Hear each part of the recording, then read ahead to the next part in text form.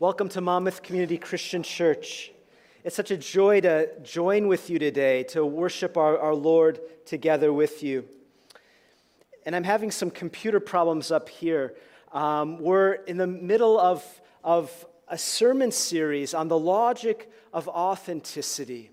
And we're focusing on this logic of authenticity all year. And we're finding that Jesus defines for us what authenticity is in his parable in Luke 18 of the tax collector and the Pharisee.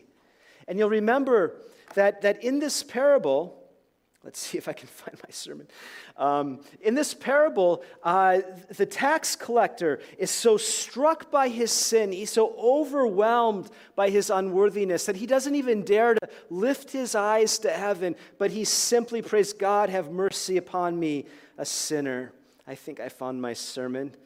And he models for us this authenticity that's honest, that's real before God, that admits the true condition of our lives and goes to God for help. "Lord, have mercy on me, a sinner."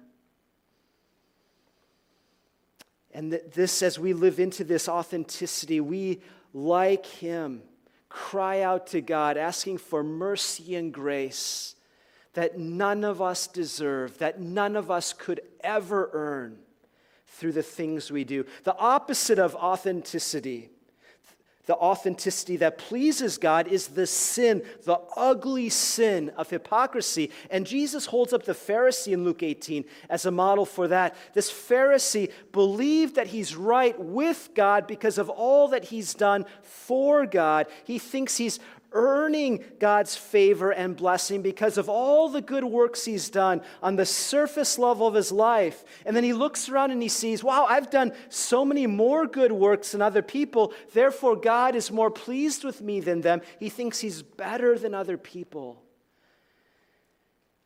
He thinks he's right with God because of all he's done for God. But none of us can climb up to God on a ladder of good works. And more than that, the Pharisee's confidence in his own good works blinds him. Remember, his good works are like on the surface layer of his life, and they prevent him from looking deeper to his own heart, seeing the ugliness of his pride and sin that's infected his heart. And so God has mercy on the tax collector who repents of his obvious sins that everyone sees. But God does not have mercy on the Pharisee who has these hidden sins of pride, this deep ugliness, but he looks so good on the surface. And so throughout my sermons, we're allowing Romans 8 to guide us deeper into this logic of authenticity, and it's leading us deeper into the heart of the gospel. Romans chapter 8. And right in the middle of Paul's discussion in Romans 8 of the salvation that Jesus freely offers us, that sets us free from all condemnation. And right in the middle of Paul's teaching about life in the Spirit, through whom we put to death the misdeeds of our body. And right in the middle of Paul's discussion of this unimaginably high status we have as the adopted children of the King. And right after his encouragement that our present sufferings cannot even compare with the weight of the glory. Remember that weight of the glory that will be revealed in us. Right in the middle of all of this, Paul suddenly shifts abruptly. And he begins speaking about the rest of the created world beyond humanity. It's so strange. It's as though Paul is telling us God's story is bigger than just the human story. Yes, we each are deeply loved by God. And yes, Jesus gives his life on the cross to bring humanity back into a healed relationship with God. But Paul also teaches us in Romans 8 that God's concern extends beyond humanity. And it reaches even to the rest of the created order. it's not all about us. It's not all about us. We're unimaginably loved by God, but we're not all that God loves. And this fact pushes us deeper into the humility of authenticity modeled by the tax collector. So let's look at our passage for today from Romans chapter 8. I consider that our present sufferings are not worth comparing with the glory, the weight of glory that will be revealed in us. For the creation waits in eager expectation for the children of God to be revealed. For the creation was subjected to frustration, not by its own choice, but by the will of the one who subjected it, in hope that the creation itself will be liberated from its bondage to decay and brought into the freedom and glory of the children of God. We know that the whole creation has been groaning as in the pains of childbirth right up to the present time. Not only so, but we ourselves, who have the first fruits of the Spirit, groan inwardly as we wait eagerly for our adoption to sonship, the redemption of our bodies. For in this hope we were saved, but hope that is seen is no hope at all. Who hopes for what they already have? But if we hope for what we do not yet have, we wait for it patiently. Today we're going to allow Paul's words about creation in Romans 8 and other key passages of Scripture to help us understand a biblical view of the physical creation, which will then enable us to more clearly see how the good news of Jesus Christ has implications for the rest of creation beyond humanity. And so today we're going to look at the goodness, the brokenness, and the destiny of the created world. The goodness, the brokenness, and the destiny of creation. So let's begin with creation's goodness. In Genesis chapter 1, which describes God's act of creating the physical universe, 7 times we read that what God had made is good. The final verse of this chapter emphasizes this fact by really just doubling down on the fact that creation is so good. After God had made everything, we read what he thought of it, and it says this: God saw all that he had made, and it was very good. It was very good. And there was evening and there was morning the 6th day. God created the world, God created the universe to be very good, to be full of goodness, to have nothing in it that clashes with God's character. And God delighted in the wonder and the beauty of the creation he had made. If there were no other reason in all of Scripture, and there are many other reasons, but if there were no other reasons, this would be enough for us to know that we need to treat the created world around us with care and respect, for it continually reveals the thoughtfulness and the design of our Creator. God made all things, and he declares his creation to be very, very good. Now, at this point, I'd like to just briefly mention one important theological implication of this that directly relates to our lives. The fact that God created the universe as good means that God is not the origin of evil. Okay? We're just going slightly deep today for a moment. Hang with me. Here, evil, in how I'm using it, it's simply another word for sin, especially sin that's undeniably destructive. And so in philosophical debates, people wrestle with evil. And evil here refers to sins that are undeniably destructive. When God created the universe and all things, God did not create evil. And therefore, God is not the source of evil. God did, however, create a world in which human free will exists, and we as creatures could freely choose to love him and follow him and obey him, or we could freely choose to reject God. And this free will, when we reject God, it opens up the possibility of us introducing evil into creation when we reject God. God does not introduce evil into creation. We do by choosing to reject him and his ways, by breaking a relationship with him, and then by living in ways that defy and oppose God's goodness. This is the tragedy of Genesis chapter 3, which we looked at the last time I spoke, when humans turn their back on God. One of the consequences of humans rejecting God and introducing evil into God's good creation is that God curses the ground, as we saw, and so creation itself, the created world, suffers because of humanity's rejection of God. Now, I'd like to bring this to the practical level. What does this mean for us on a day-to-day practical level in our daily lives? The goodness of the original creation has deep implications for how we understand sin.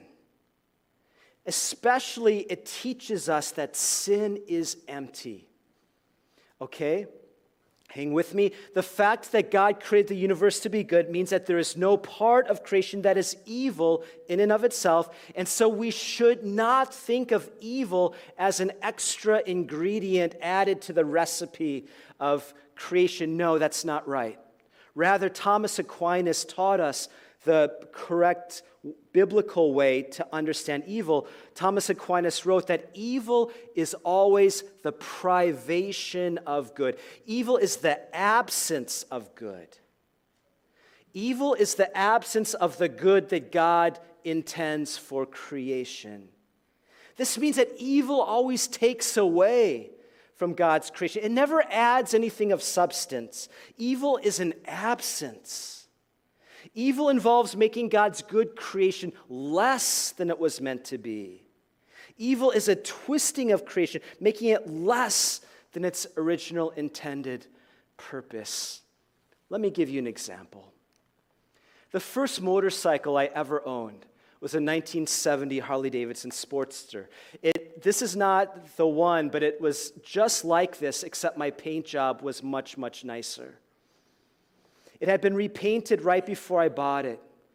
And the new paint job was very special. It was emerald green pearl. And it had this depth to it where it's like you're looking into the surface of the paint, and there were like these flecks of sparkle. It was just amazing. It was like a beautiful, beautiful paint job.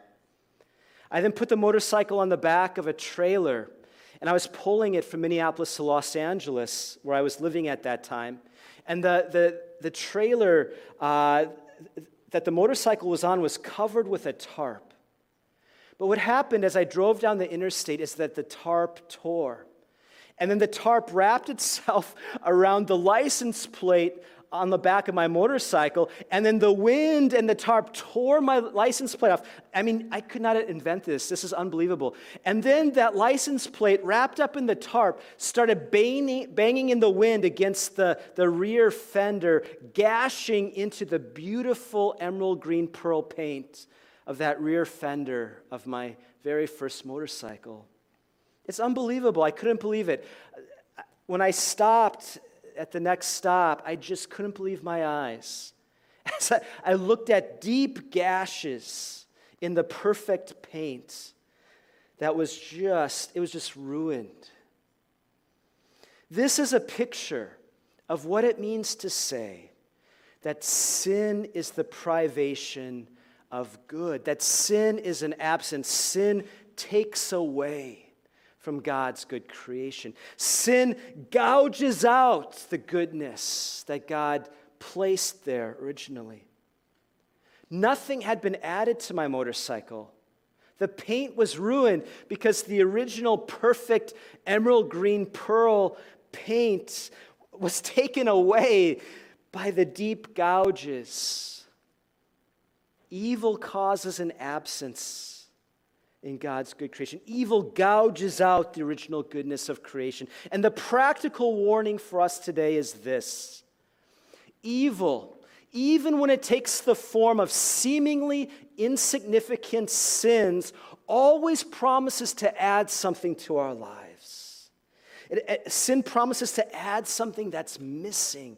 You'll have a richer life with this sin. You'll have a fuller life if you add this sin to your life.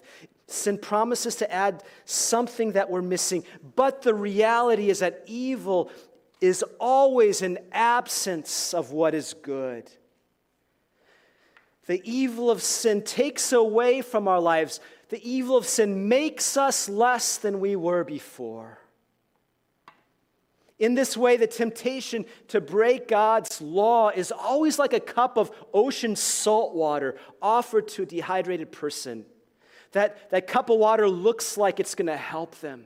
But if they drink that cup of ocean salt water, the dehydrated person's condition will just be far worse than before. Sin is the privation of the good.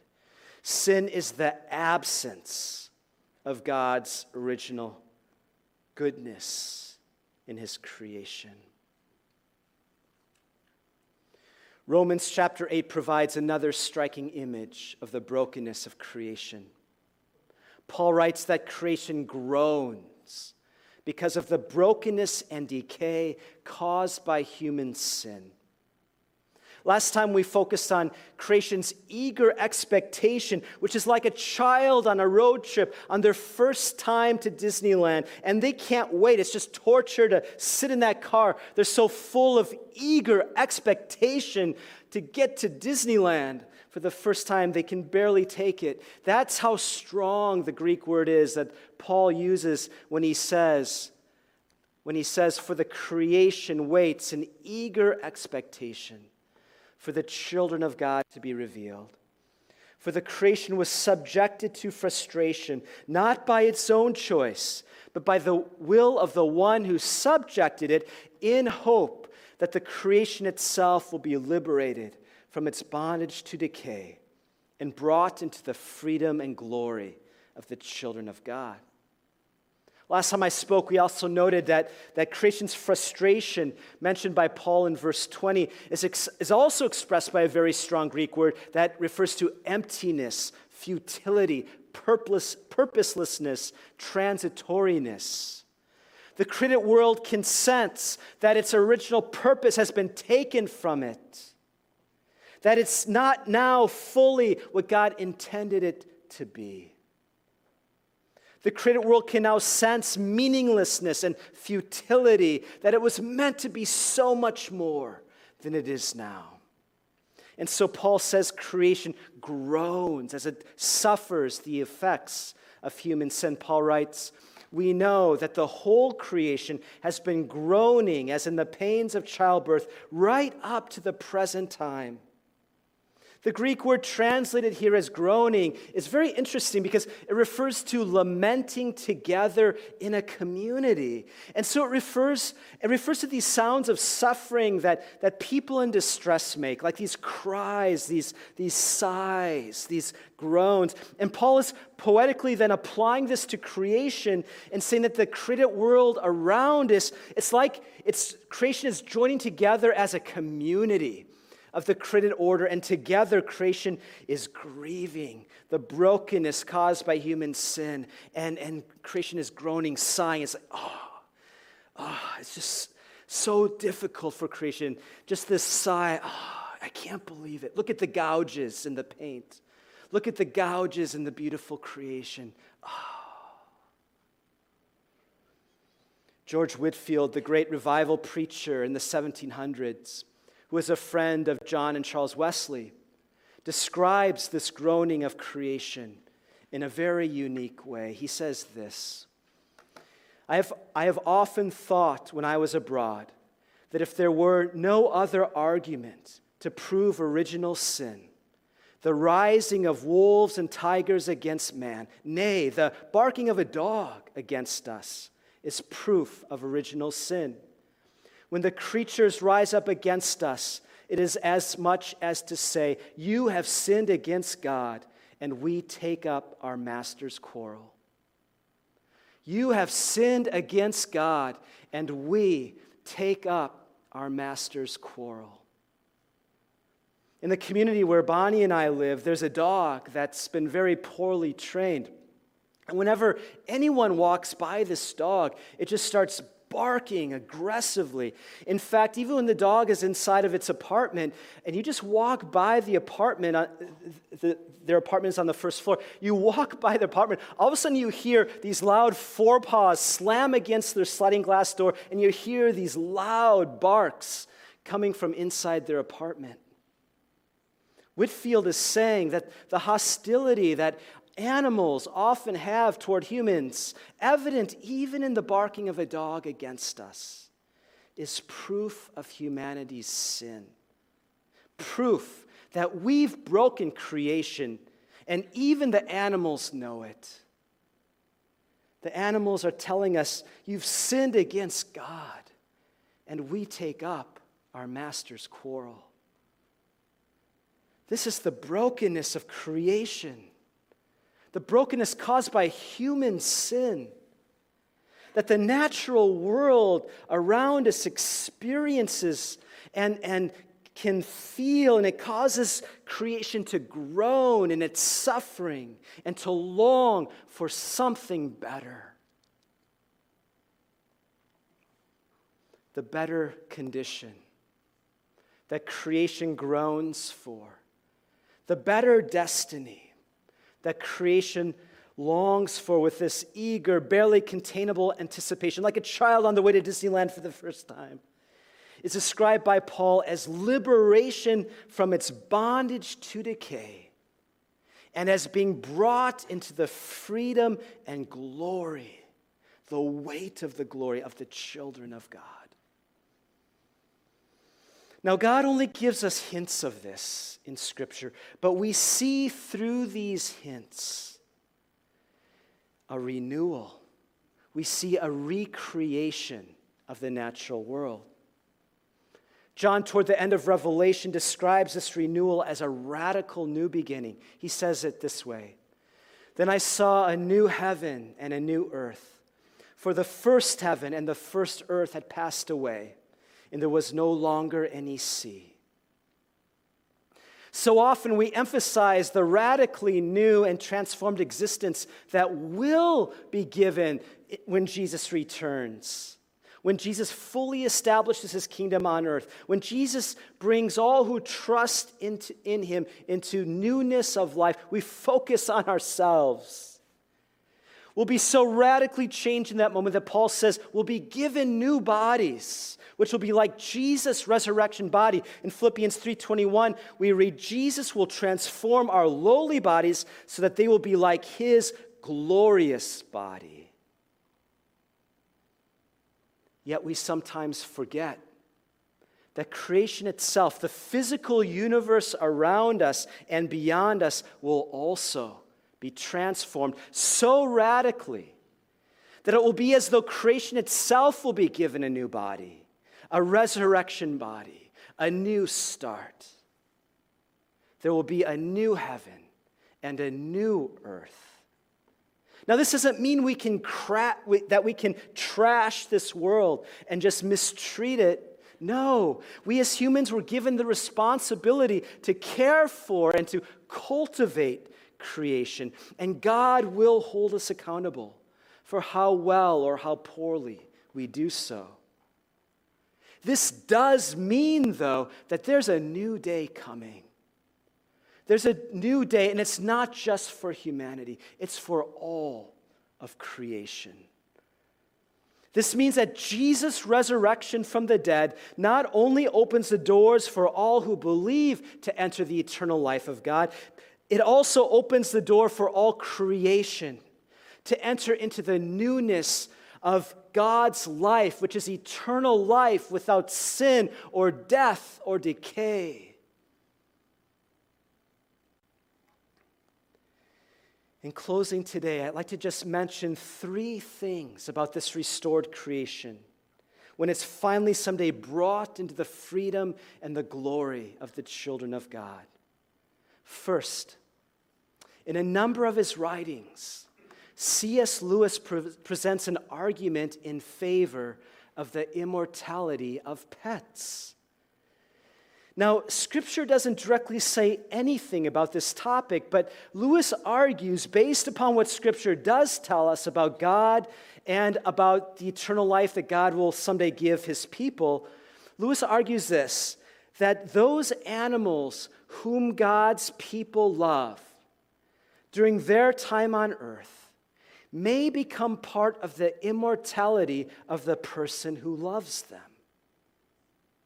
So through the pet's connection to people who will spend eternity in God's presence, beloved pets may, we don't know, but may also be brought into the eternal life of God through Jesus Christ.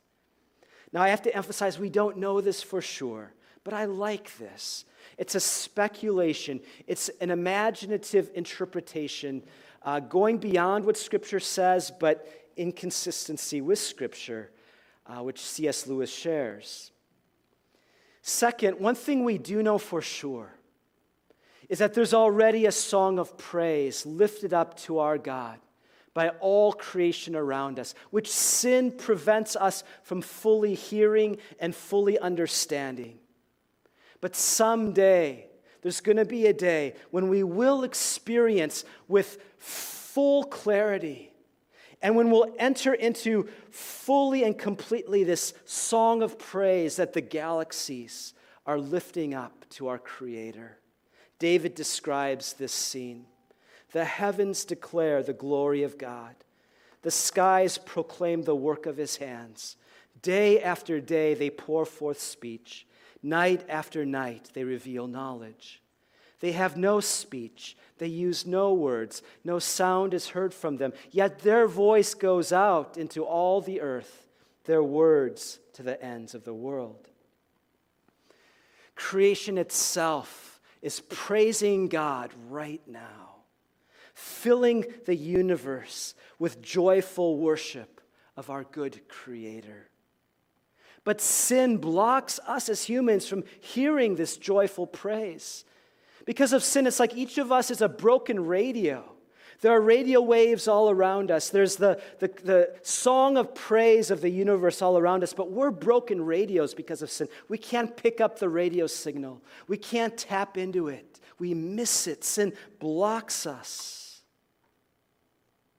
But that won't always be the case.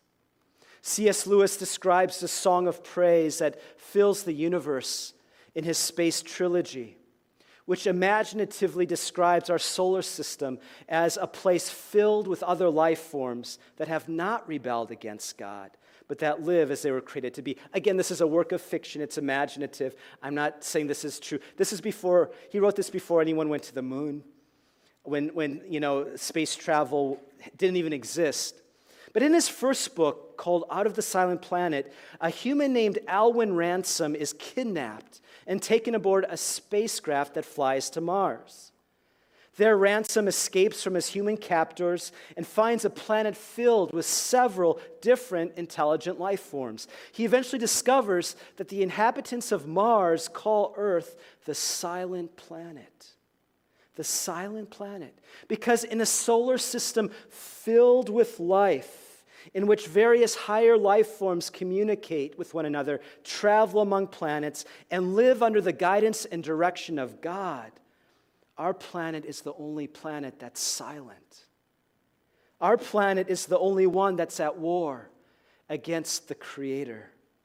And so our planet is the only one that's been cut off from the fullness of life that connects the other planets, and we're cut off from this song of praise that fills the universe. And Lewis describes this unceasing song of praise beyond our silent planet, lifted up by creation to the Creator as the great dance. I like it. The great dance of the universe. And this great dance, this unceasing song of praise, lifted to God by the universe He created, is centered in and focused upon what Jesus Christ has done for our salvation, for the renewal of the universe. There's an angelic being in Lewis's book, Perelandra, that says, "All which is not itself the great dance was made in order that he might come down into it. In the fallen world, that's us, that's earth. In the fallen world, he prepared for himself a body and was united with the dust and made it glorious forever. This is the end and final cause of all creating, and the sin whereby it came is called fortunate. And the world where this was enacted is the center of worlds. Blessed be he. End quote. Someday, our worship of the Creator will join this song that's being raised by the galaxies, this song of praise lifted to our Creator, when we and all of creation will finally enter into the freedom and the glory of the children of God. Third and finally, in closing, I'd just like to say that we see in Revelation that what we call nature is fully integrated into the spiritual and physical reality of the New Jerusalem. There will be a seamlessness, a harmony between humanity and nature in God's presence that we currently do not experience. You see, humanity's sin caused a schism and a break, not only in our relationship with God, but also in humanity's relationship with nature around us. But someday, this broken relationship will be healed. And we see this in Revelation when there's a new Jerusalem. And in Jerusalem, there will be a river of life and a tree of life that brings healing and harmony to all things. And so today, let's close with this vision that John saw. Then the angel showed me the river of the water of life, as clear as crystal, flowing from the throne of God and of the Lamb, down the middle of the great street of the city. On each side of the river stood the tree of life, bearing 12 crops of fruit, yielding its fruit every month. And the leaves of the tree are for the healing of the nations. No longer will there be any curse. The throne of God and of the Lamb will be in the city, and his servants will serve him. They will see his face, and his name will be on their foreheads. There will be no more night. They will not need the light of a lamp or the light of the sun, for the Lord God will give them light, and they will reign forever and ever. Creation means far more to God than we usually realize. And it has a place in the overarching story of our redemption in Jesus Christ. This fact humbles us because it teaches us that it's not all about us.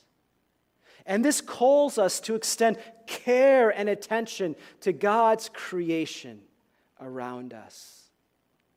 And finally, this gives us reason to rejoice for the miracle that God is accomplishing through Jesus' death and resurrection is so much greater than we can currently imagine.